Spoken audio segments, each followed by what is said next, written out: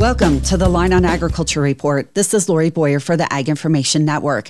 The American sheep industry recently held their annual meeting in Denver, Colorado. As part of the meeting, several members joined a tour in Northeast Colorado where they went through the Colorado Lamb Processors Plant and then went on to Rural Feeders, which is a feedlot with a 45,000 head capacity, but they maintain about 25,000 head in order to supply the processing plant. Spence Rural is part owner in the processing plant and owner of Rural Feeders, and he commented on industry trends that he is observing.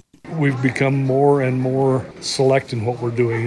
The lambing times are getting closer and closer together. We have to go into the feeding industry and stretch these lambs further and further as we go. We've got ourselves to where we're about a niche industry now. We've got down pretty small. In saying that, we're still pretty good demand for our product. I mean, as long as we continue to produce quality product, I think we still have a place in this business. There's a lot of people and a lot of ethnic people that eat lamb. Doesn't matter if it's a Jewish population, the Islamic population, who it is. There's still a lot of people that do like it. And I think a lot of them are becoming more and more used to eating quality fed lamb as opposed to grass-fed lamb. Rural says they take about 3,000 head to the plant weekly for processing. The carcasses are then sent on to various customers, mainly on the East Coast for fabrication and finishing.